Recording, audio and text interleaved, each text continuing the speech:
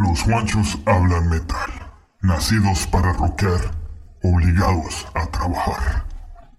Roll it.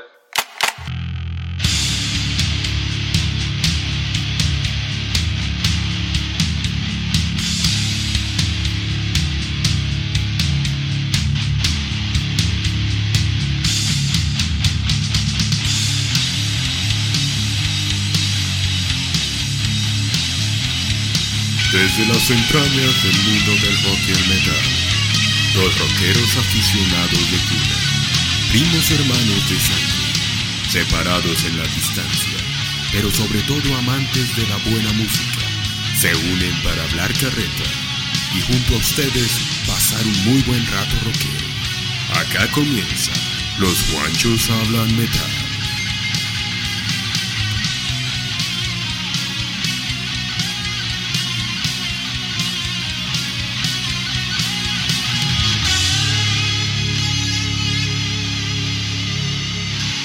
Bueno, hola, ¿qué tal amigos? De nuevo Los Juanchos hablan metal podcast, acá para ustedes, con más carreta. Empezamos el 2021 con carreta a la lata.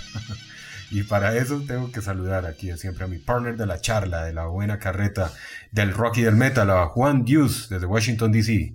¿Qué tal, viejo Juancho? ¿Cómo van las cosas, hermano? Todo bien, hermano. Aquí ya... ¿Qué ha pasado por allá? Muchos cambios, afortunadamente, para lo bueno, ¿no? Ya los adultos tomaron las riendas de la vida por acá en este país. Entonces, pues ya como que hay más esperanzas y ya se está viendo un nuevo camino. Pero para no meternos en tanta política, más bien hablamos carreta de las noticias de enero, del mundo del metal, del rock y del punk, como siempre lo hemos hecho desde el principio, hermano. Qué bueno, lo que realmente nos gusta a nosotros hablar. Porque hablar de los otros temas, pues se lo dejamos a los expertos. Nosotros nos gusta más hablar de lo que siempre nos ha gustado, que es el rock y el metal. Y pues qué mejor que mirar a hacer una evaluación, ¿no? Es como hacer una evaluación de lo que fue el 2020, todas esas noticias que pasaron. Uh-huh. ¿Sabe qué me aterra a mí muchísimo? De ver toda la gente que se fue, hermano. Sí. O sea, qué vaina, o sea, de verdad. Y alguna vez, hablando con mi amada doncella, decíamos que nosotros vamos a ser la generación, tal vez... la generación de nosotros es la generación que va a ver despedir a muchas leyendas, ¿no? Uh-huh. Muchas de las leyendas vivientes, pues vamos a verlas despedir poco a poco, pero ya se han ido varias. Yo por ahí he visto, me puse a indagar, de verdad, hacer como un review de todas las grandes maestros del rock y del metal que ya no están, y han sido varios que ya no están por ahí dando carreta en vivo, pero que dejaron buena música, que es lo importante. Ya quedaron con un legado musical, que es lo que nos queda a nosotros en las playlists, en las colecciones de LPs y toda esa cuestión. Cuéntenos para empezar, venga alguna pregunta y como para empezar este año 2021, ¿qué ha salido de nuevo por ahí en su mercancía? Ahí de los discos, de los acetatos. ¿Qué ha logrado conseguir? ¿Qué he logrado conseguir? Pues no, estoy en la cacería de uno que es la nueva edición del álbum Among the Living de Anthrax, que salió o va a salir, no sé, estoy mirándolo, pero salió con una revista cómic y una nueva carátula. Yo no sé si ya lo había mencionado en uno de los podcasts anteriores, que cambiaron la carátula y pusieron la mascota, en vez de ese viejo que sale con el sombrero ese así iluminándose al lado de toda esa gente, esa es la carátula. Ahora tienen la mascota de ellos ahí y hay un cómic ahí detrás de eso. Entonces ese está en mi cacería, hermano. Ese es uno de los más importantes. Y hace poco me fui de cacería este domingo y encontré por fin el álbum hecho en México de Iron Maiden. Entonces ese ya lo tengo y estoy muy contento. Que le iba a preguntar yo, y yo traté de abrir debate en uno de nuestros chats por ahí un día en el teléfono, que si ha salido un álbum en vivo de Iron Maiden que haya superado el de Live After Death.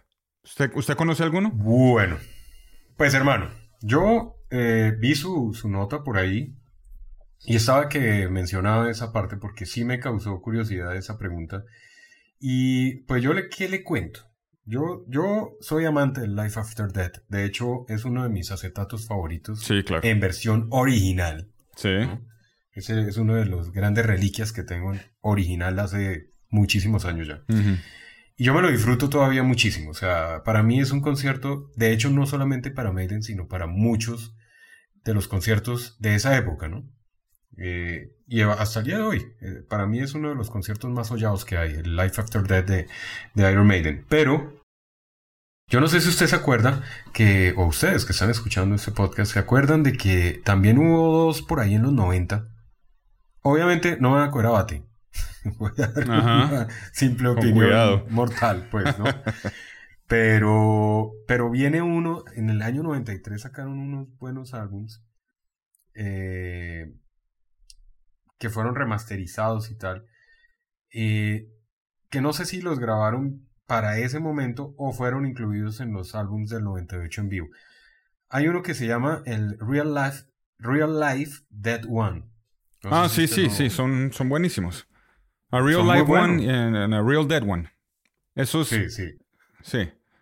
Y el Life at Donington. Donington, sí. No sé si me acuerdo. Bueno. Esos son álbums que a mí me parece que son buenísimos, en vivo. O sea, empezando porque Life After Death es violento.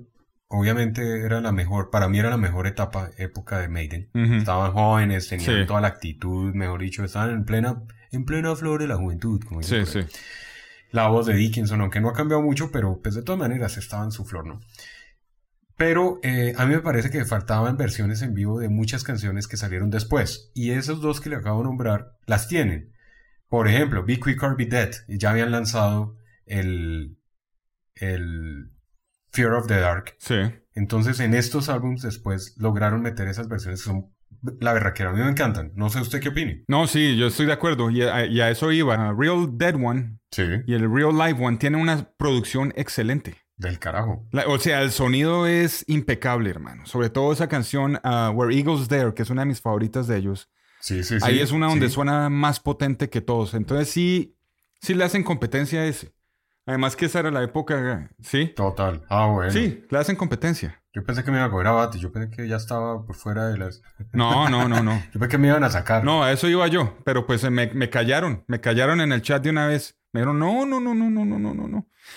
No se meta con el tema tan denso. Entonces, pues oiga, eso. Pero ¿sabe qué me he dado cuenta yo? Y en últimas, aquí hablando de los podcasts y bueno, en diferentes chats que estamos metidos en la radio, uno da por hecho que a la gente le gustan todas las bandas, ¿no? Sí. O sea, da por hecho que las bandas legendarias del rock y del metal, y yo sé que los que están escuchando ese podcast van a estar de acuerdo, y uno habla con propiedad de las bandas que a uno le gustan, tradicionales, como Iron Maiden, como AC/DC, como Motorhead, como Kiss, y me he dado cuenta de muchas, y si ustedes están ahí, levanten la mano, o háganoslo saber de alguna manera, para saber una estadística. Porque sí me he dado cuenta, hermano, que hay cualquier cantidad de gente que no les gusta a todo el mundo estas bandas, sobre todo las que acabo de nombrar, que uno da por hecho de que son las leyendas, ¿no? De que todo el mundo le gusta Maiden, a todo el mundo le gusta AC/DC, a todo el mundo le gusta Motorhead y a todo el mundo le gusta... ¿cuál fue la otra que mencionó usted? Ah, Kiss. Kiss. Uno da por hecho que estas bandas, pues, todo el mundo las ama y las idolatra, y no. Me he dado cuenta y me he metido unas estrelladas últimamente con mucha gente que yo digo, oiga, no, Maiden, no, a mí no me gusta Maiden. ¿Cómo? Y eso es como si le metieran un baldado de agua. Sí. Porque uno no concibe eso, ¿no? No. ¿Cómo no le va a gustar Maiden? Pero usted ha escuchado el Fear. Es más, ahí yo sigo a un tipo que se me olvidó la banda, pero es uno de esos noruegos, ¿no? Tiene un canal en YouTube donde él hace review de amplificadores y guitarras. Es famoso. Se llama Oland England o algo así.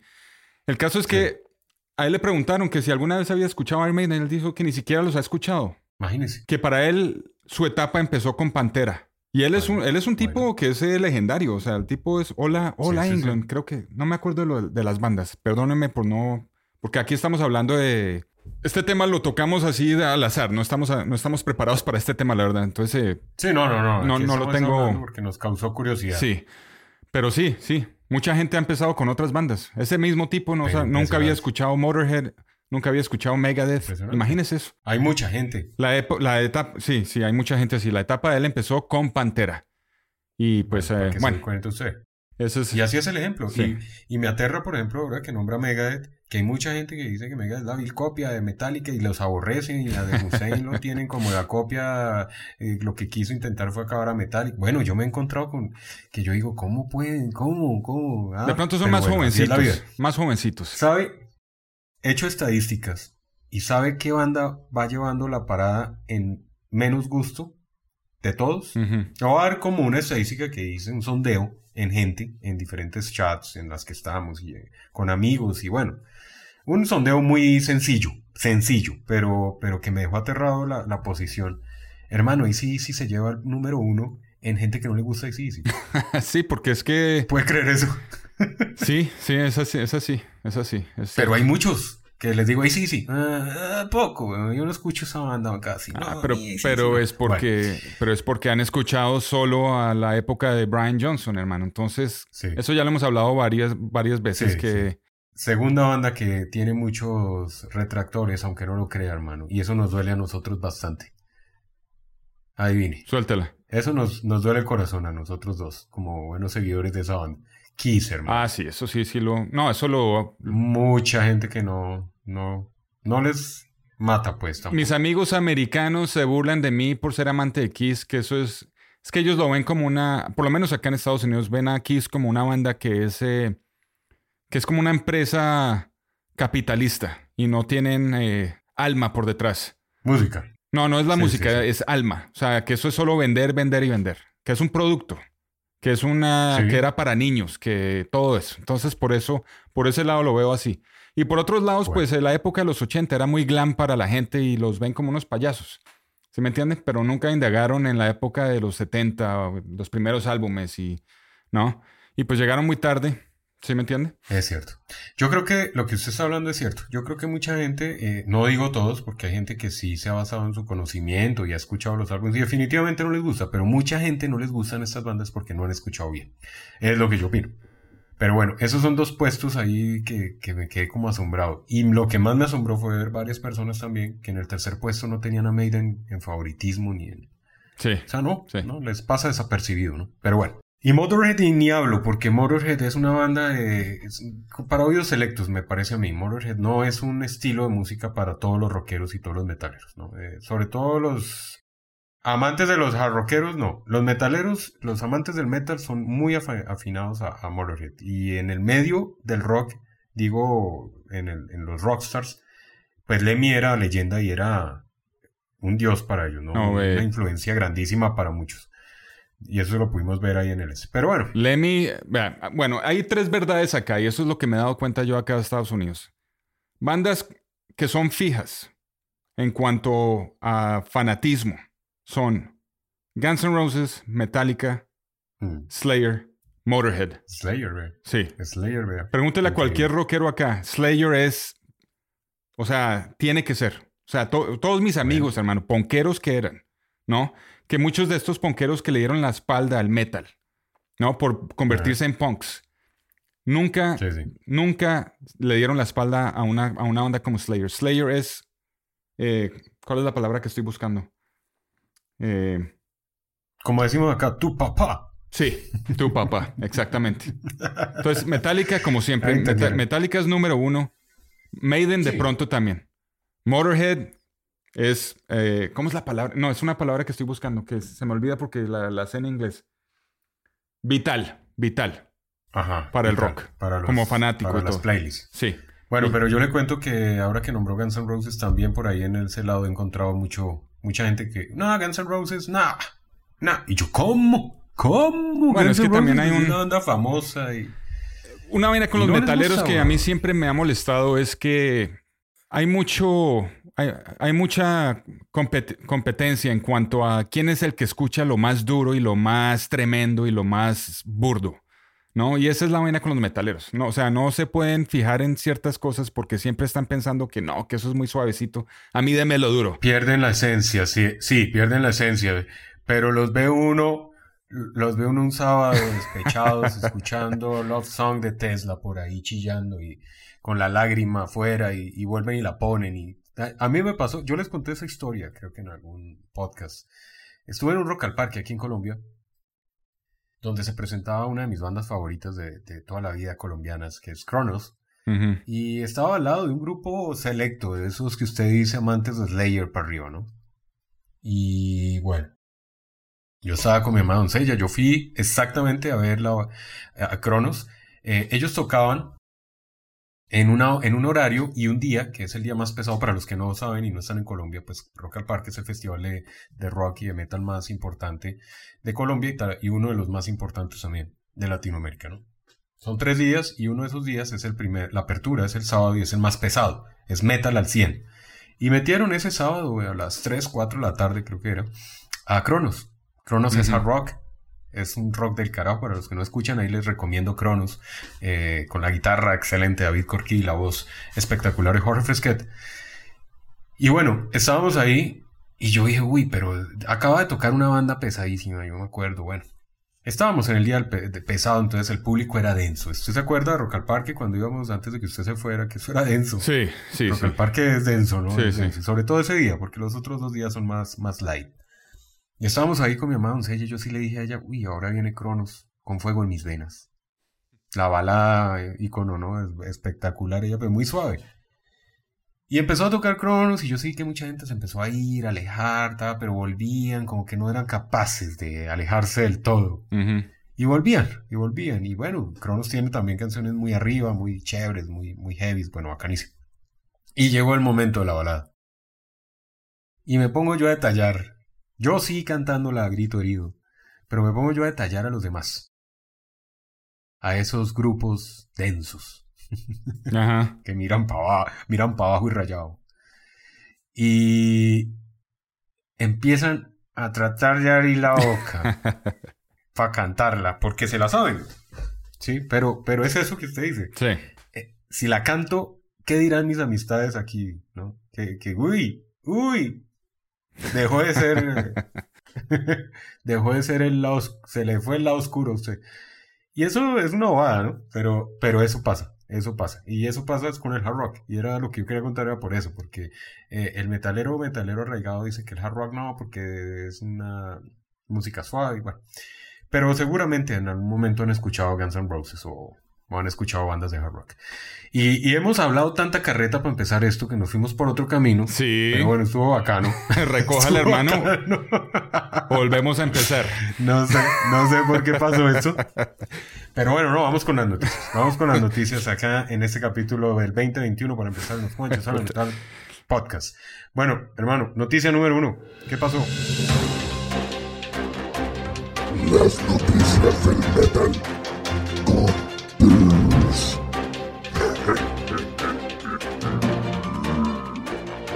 Ya nos comimos 17 minutos hablando carreta, hermano.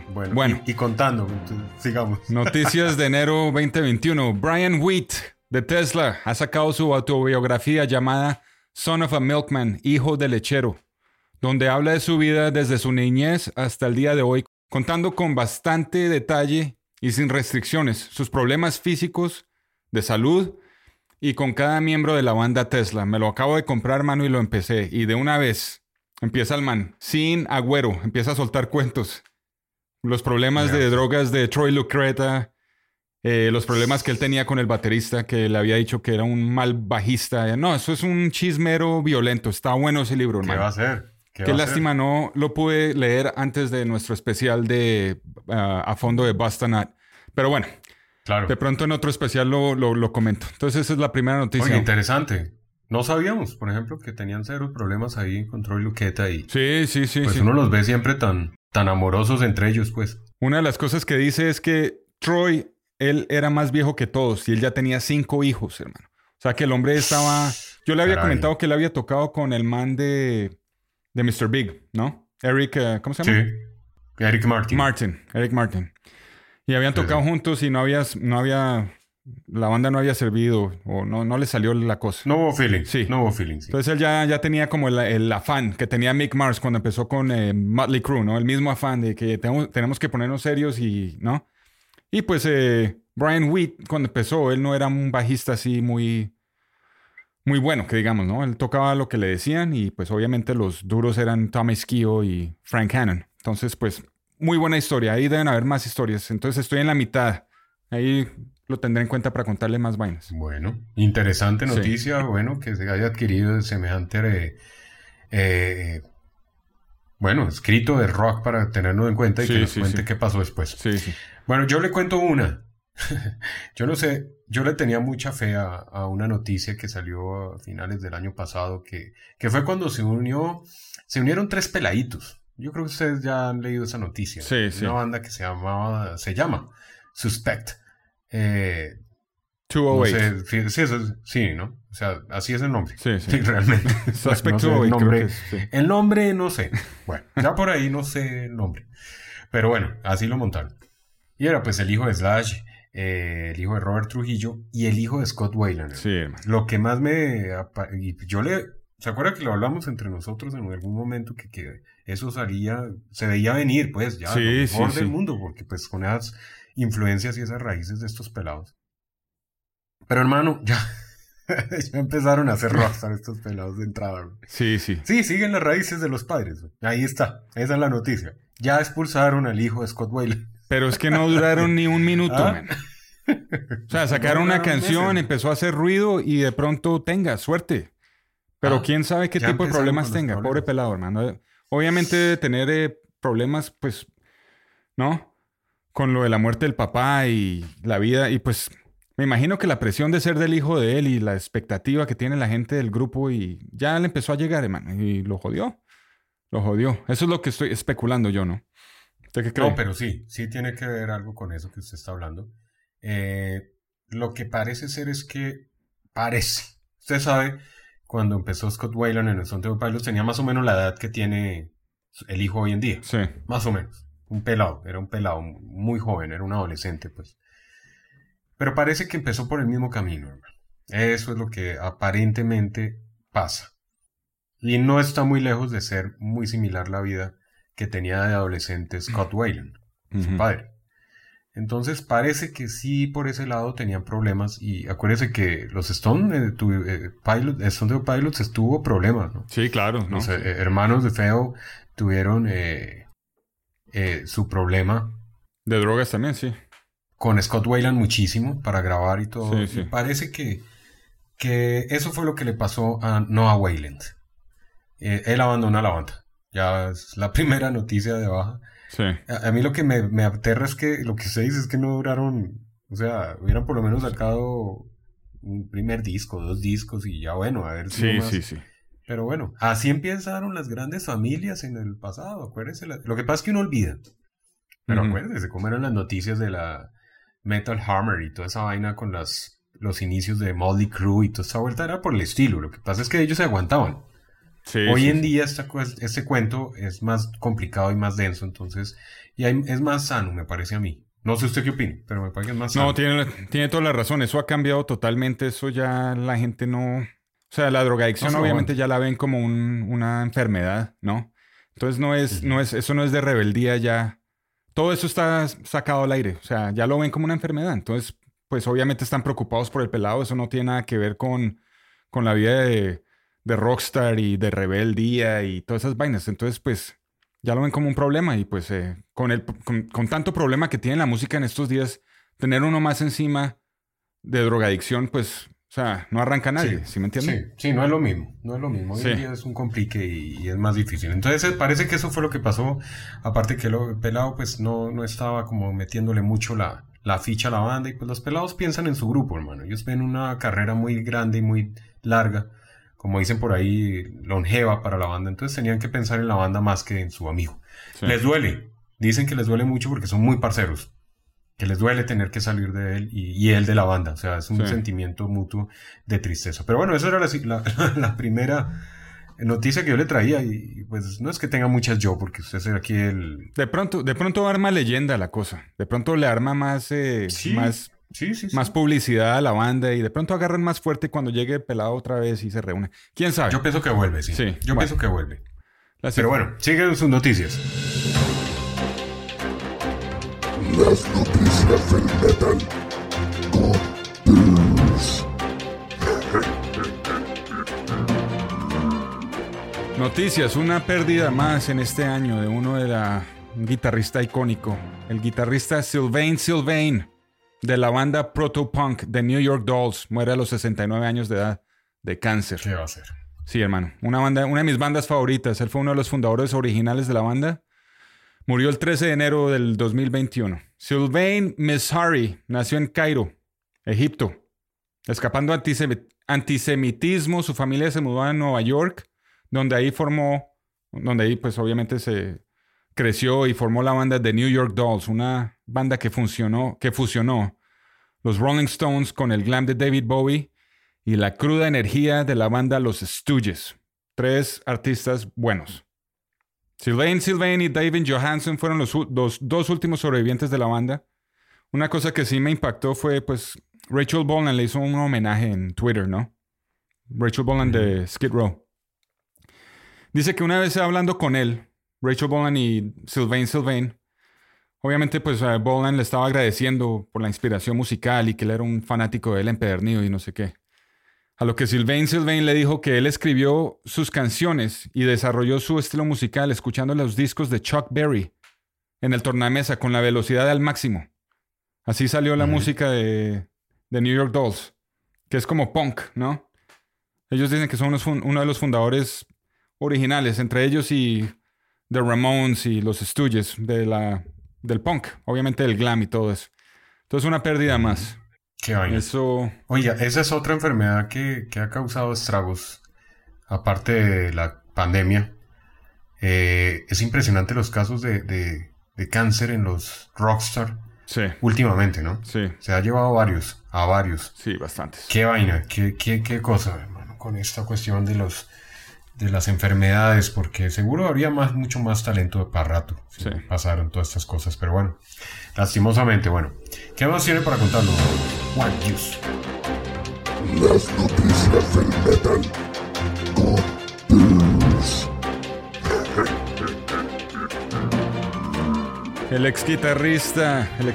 Las noticias con Deuce. El ex guitarrista de Guns N' Roses, Gilby Clarke, aclara su no participación en la gira de Guns N' Roses Not in This Lifetime. Al parecer le preguntaron si quería hacer aparecer en un concierto como invitado especial, pero él dijo que tenía que ayudar a su hija, Frankie Clarke, porque él es del roadie de la banda de ella. ¿Cómo la ve? Vea usted. Sí. La banda de ella se llama Frankie and the Studs. Ahí la estuve escuchando cuando leí esta noticia. Un punk bacano. ¿Y qué tal? Al estilo, digamos, Joan Jett, Heartbreakers, Bien. todo eso. Sí, sí. Bacana. No Sí, está sí. mal. Me gustó. Los Black Bueno, Hearts. bien. Bueno, entonces eso fue una noticia ahí medio pendeja. Clark se dio cuenta. Lo que yo sí no sabía es que Axl Rose lo despidió sin decirle a nadie. Que lo trató como un empleado más, como un peón, pues. Entonces, cuando grabaron la versión de Sympathy for the Devil para la banda sonora de la película Entrevista con el Vampiro, ¿sí? Sí. No lo invitaron a que grabaran. Y ahí fue cuando él se dio cuenta que ya no era parte de la banda Guns N' Roses. ¿Qué tal esa Qué vaina? tristeza. ¿Qué tal? No, qué tristeza. Cuando a mí me parece que fue ícono parte de los 90 Gilby Clarke, hermano. Yo creo Pues sí. que... ¿Ayudó? Pues, bueno, eso es lo que nosotros hemos hablado muchas veces, que hay unos que parecen que ni los enfocan las cámaras. Sí, Pero a mí sí. me parece que Gilby Clarke le daba su swingcito. Sí, sobre sí. todo en los Dios de Illusion ahí en las presentaciones, la facha. O sea, man, Slash. pues no por nada duró, pero que haya salido así de triste como usted cuenta, pues Sí. eso sí me da mal genio a mí.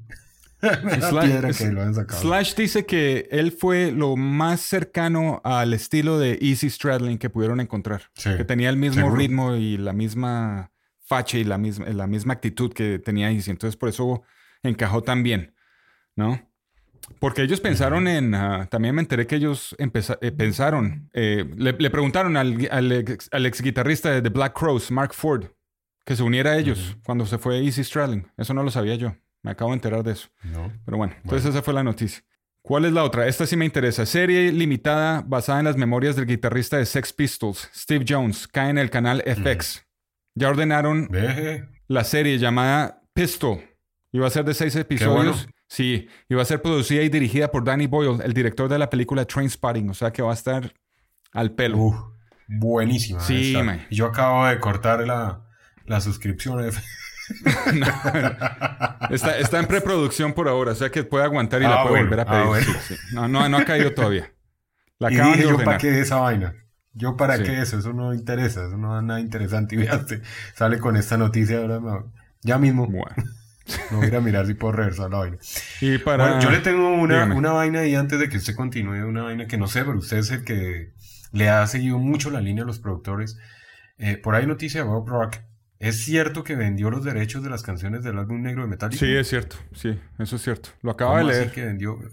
Pero usted sabe cuánto pudo haber costado de esos derechos. Pues para es un que billetal. Bob Rock salga de los derechos de un álbum tan importante en el metal y en el rock como fue el negro de Metallica, pues no sé. Pero sí, estaba en estos días mirando y lo anoté para que usted, que es seguidor fanático a muerte de Bob Rock, me cuente. No, ¿Sí sí, es cierto? es cierto, lo acabo de leer, lo iba a decir, pero lo dejé a un lado porque no dijeron más, solo dijeron que las vendió y ya, no dijo la razón, no dijo para qué proyectos, solo que las vendió. Parecer, él sí dijo que cuando él lo despidió Metallica, digamos, o partieron caminos, él sí dijo que él se sintió 20 años más joven. Yo creo que la presión que él tuvo con ese álbum de Saint Anger y los álbumes desde Load y Reload lo estaban acabando, Sí. le estaban acabando la carrera, ¿no? Sí, Porque, sí. porque no le Por la estaba yendo muy crítica, bien. ¿no? Eso es, sí, la crítica. Sí, Por lo la estaba crítica atormentando negativa mucho. que tuvieron. Sí, exactamente. Entonces él dijo que cuando partieron caminos se pudo volver a reenfocar en otras cosas y ya no tenía ese peso encima de Metallica. Así que pues yo... Por ahí dice ¿quién que fueron sabe? 43 canciones. 43 canciones, por sí. ahí. Pero no son todas del álbum. Son No. unas... ¿Quién sabe? No sé. Toca mirar a ver cuál es el plan con eso. ¿Quién Porque... sabe? Vamos a ver qué sale más adelante de noticia. Y cuando Sí. tengamos la noticia completa, pues ahí miraremos a ver qué fue lo que pasó, por qué tomó esta decisión el señor Bob Rock, excelente productor. Sí. Bueno, seguimos. ¿Qué Y más? para terminar así, noticias rápidas. Motley Crue celebra 40 años de estar juntos. Quién sabe qué sorpresa nos tengan por ahí este año. Que van a llamar a John Corabi para que tengan dos vocalistas. ¿Sabe qué es lo que estoy Sería el esperando? carajo. Que de pronto que sí que lo hicieran, hermano, y que sacaran una versión deluxe del álbum. Porque este fin de semana, cuando me fui de cacería, de comprar vinilos, me fui a 1 hora y media de mi casa porque vi que una de las tiendas de los discos tenía una copia del álbum del 94, hermano, en vinilo. Qué Y yo bacano. me fui con las ganas, tengo que llegar a comprarlo, pero cuando llegué era un bootleg, hermano. Ah, Y pues no, estaba muy caro, estaba como a $40 y yo meterle $40 a un bootleg no vale Sí, la no, pena. Además que la carátula estaba medio borrosa y... No, y pues lo tengo sí, en no, CD. no valió la pena. Sí, Yo también lo tengo en sí. entonces para... Oiga, pero sí sería bueno. Ese es un álbum que tenerlo en acetato. Sería una belleza. Y ojalá lo pudiera uno conseguir. No sé si hay copias por ahí originales en acetato. Muy pocas, Pero muy eso pocas. sería de los buenos álbumes para tener en, Sí, una en reliquia. colección. El que sí me Una compré... reliquia, lo que sí. El que sí me compré fue el de Van Halen, Another Kind of Truth, porque ese Buenísimo. no sacaron ninguna copia y yo no creo que vayan a sacar copias nuevas. No Así que compré un... Uy, ese es un discazo. Es buenísimo. Lo compré, Muy bueno. es un bootleg, lo compré y pues la carátula está buena y el sonido está bueno. Y barato, casi $25. O sea que no me dolió tanto comprar ese y pues no lo tengo en CD, entonces lo compré. Y ya para terminar... Bien, sí, quién sabe. Sí. ¿Quién sabe con qué nos van a salir los chicos malos Ojalá. de los Motley Crue? Bueno, ojalá sí, ¿verdad?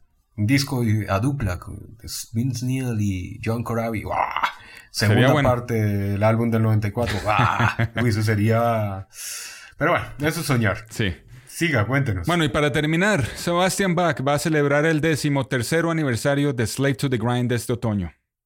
Va a tocar el álbum Vea usted. entero, en vivo, cuando abran los conciertos. O sea, cruzo los Cuando dedos. vuelva todo a la normalidad, como decimos. Sí. Ese no me lo pierdo ni por el Chiras, hermano. ¿Ah? Uy, ¿en dónde? ¿Hay fechas? ¿Hay lugares ya establecidos? Sí, de esa en la gira? página de él ya tienen las fechas hechas, así que si quieren ir... Cercanos a usted. Sí. Va a tocar en Filadelfia, va a tocar en Washington, D.C., por aquí en Virginia. Va a ser una buena... ¿Qué fecha más o menos en Washington, hermano? A ver si me puedo echar la bajada para Venga. la venga, cruzada del charco, a ver si nos vamos a decir. Junio 15 Washington, D.C. No, perfecto. ¿De qué año? Sí, 2020, del 21, ¿qué? sí. ¿25? Junio 15, Washington, D.C., Howard Theater. Ahí lo fui a ver una vez y llegaron 15 personas. Así que vamos a hacer usted y yo nomás, hermano. Pues, hermano, ¿qué es mejor? Ojalá nos inviten claro. a tomarnos un tequila. Adentro ahí el señor Sebastián Bach ahí en el camerino. Pues si somos dos nomás. Agarre la vacuna, se la mete, solo tiene que comprar los tiquetes y acá cae y no hay que pagar nada más. Cuidado, le doy una buena noticia. Pues una buena noticia para mí por ahora. Y para usted de pronto. Tengo programado el Stadium Tour el 20 de junio en Florida. O sea, estoy programando un viaje a los Estados Unidos este año para esa gira de Mötley Crüe, ¿no? O sea, ¿qué quiere decir eso? Me puedo ir 5 días antes, caerle a Washington. Claro. De una. Y nos da una buena dosis. ¿Ah? Sí. Entonces sí está para... De pronto me voy con usted. Sorprendí. Hágale, claro que sí. De pronto arrancamos para Florida y nos vamos usted y yo, sí. Depende que Dios dio de la salud y la vacuna y toda esa cuestión, porque sin eso pues seguiríamos en stand-by con todos estos planes de eventos y conciertos. Pero si todo logra salir bien, pues qué bacano, hermano. Ahí ya estaría... Uy, no, eso sería la locura. De una. Bueno, pues hermano, esas eran las noticias. Entonces, sí, ya eso es todo. No tengo más. Noticias concretas. Hablamos un poco sobre estas cosas de los odios y los amores al principio, sobre algunas bandas legendarias y bueno, eso es la idea, que todo el mundo tenga sus gustos variados porque el rock es infinito y así mismo son los gustos y bueno, está bien. Pero hay unas noticias también de los Juanchos como tal, de los Juanchos. ¿La quiere dar usted? Yo le dejo el... No, suéltela. Suéltela usted. Bueno, les contamos a todos los seguidores de los Juanchos Hablan Metal Podcast que ahora somos parte del gran equipo de Underprod Radio, transmitiendo 24 horas desde México para el resto del mundo. Y ahora somos parte de radio, somos radio también. Sí. Entonces, esto es carreta acá. Buena charla, muy a fondo los trabajos, haciendo reviews, pero si quieren escuchar buen rock and roll y buen metal, emigren con nosotros a la plataforma de Underprod Radio. Ahí en las redes sociales de los Juanchos Hablan Metal estarán los enlaces, estarán las invitaciones para que nos escuchen los domingos 7 p.m. hora centro de los Estados Unidos, México, 8 p.m. Colombia, Perú. Y pues ya los que están en otros países me queda difícil darle todos los horarios, pero pues ya ahí van haciendo la conversión de donde estén.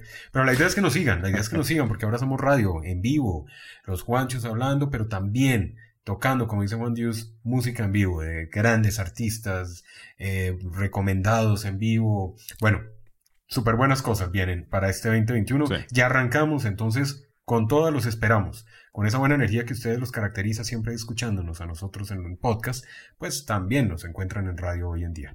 Y ahí seguiremos entonces, hermano. Yo me despido. Entonces, pues ahí nos dejamos con estas noticias, con este abrebocas, dándole la bienvenida al 2021 con toda la energía, con toda la fe, la esperanza de que esto ya se vaya a acabar, esta pandemia, y volvamos a la normalidad y podamos disfrutar de esos buenos conciertos y de esos abrazos, de esas reuniones entre amigos y demás. Entonces, Juancho, muchas gracias, hermano.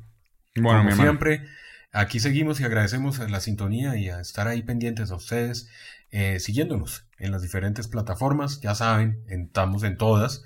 Y ahora en Underprod Radio, en radio, los domingos. Así que síganos en las diferentes redes sociales para que se enteren de todas las noticias. Y ahí seguiremos dando noticias de los Juanchos y noticias del mundo del rock y el metal. Por ahora nos despedimos, soy Juan Puerto Rock, ahí está Juan Dios y les mandamos un súper abrazo, grandísimo, así, bien rockero para que se cuiden y nos vemos en una próxima. Chao, hermano, cuídense mucho. Chao, hermano. Síganos en Facebook, ahí están todas las noticias y todo lo que estamos haciendo, así que no se pierdan eso. Chao pues. Chao.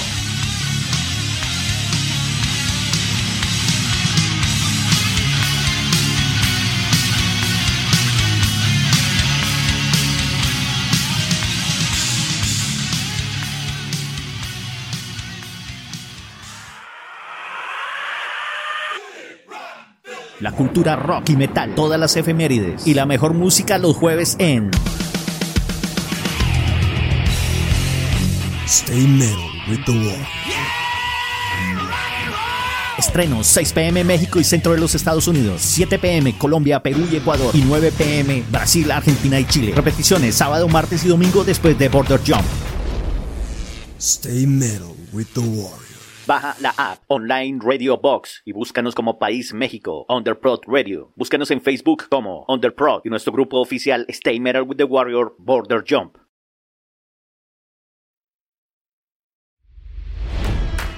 It's NFL draft season, and that means it's time to start thinking about fantasy football. FantasyPoints.com features industry-leading experts and prognosticators using proprietary hand-charted data to help you score more fantasy points. FantasyPoints.com is the place to go for whatever kind of fantasy football you play. Whether you play fantasy football, daily fantasy sports, or do a little bit of everything, Fantasy Points has the meticulously researched content to guide you to victory. And why wait for the fall? Fantasy Points also covers the new spring football league, the UFL. Join the guru, John Hansen, Scott Barrett, Joe Dolan, and other massive names in the fantasy football universe with an exclusive offer. Use code Pantheon for 15% off any Fantasy Points package, including the all-in package, with access to every article, tool, and data nugget that Fantasy Points has to offer. That's FantasyPoints.com and code Pantheon for 15% off at Fantasy Points. FantasyPoints.com, code Pantheon. Score more fantasy points.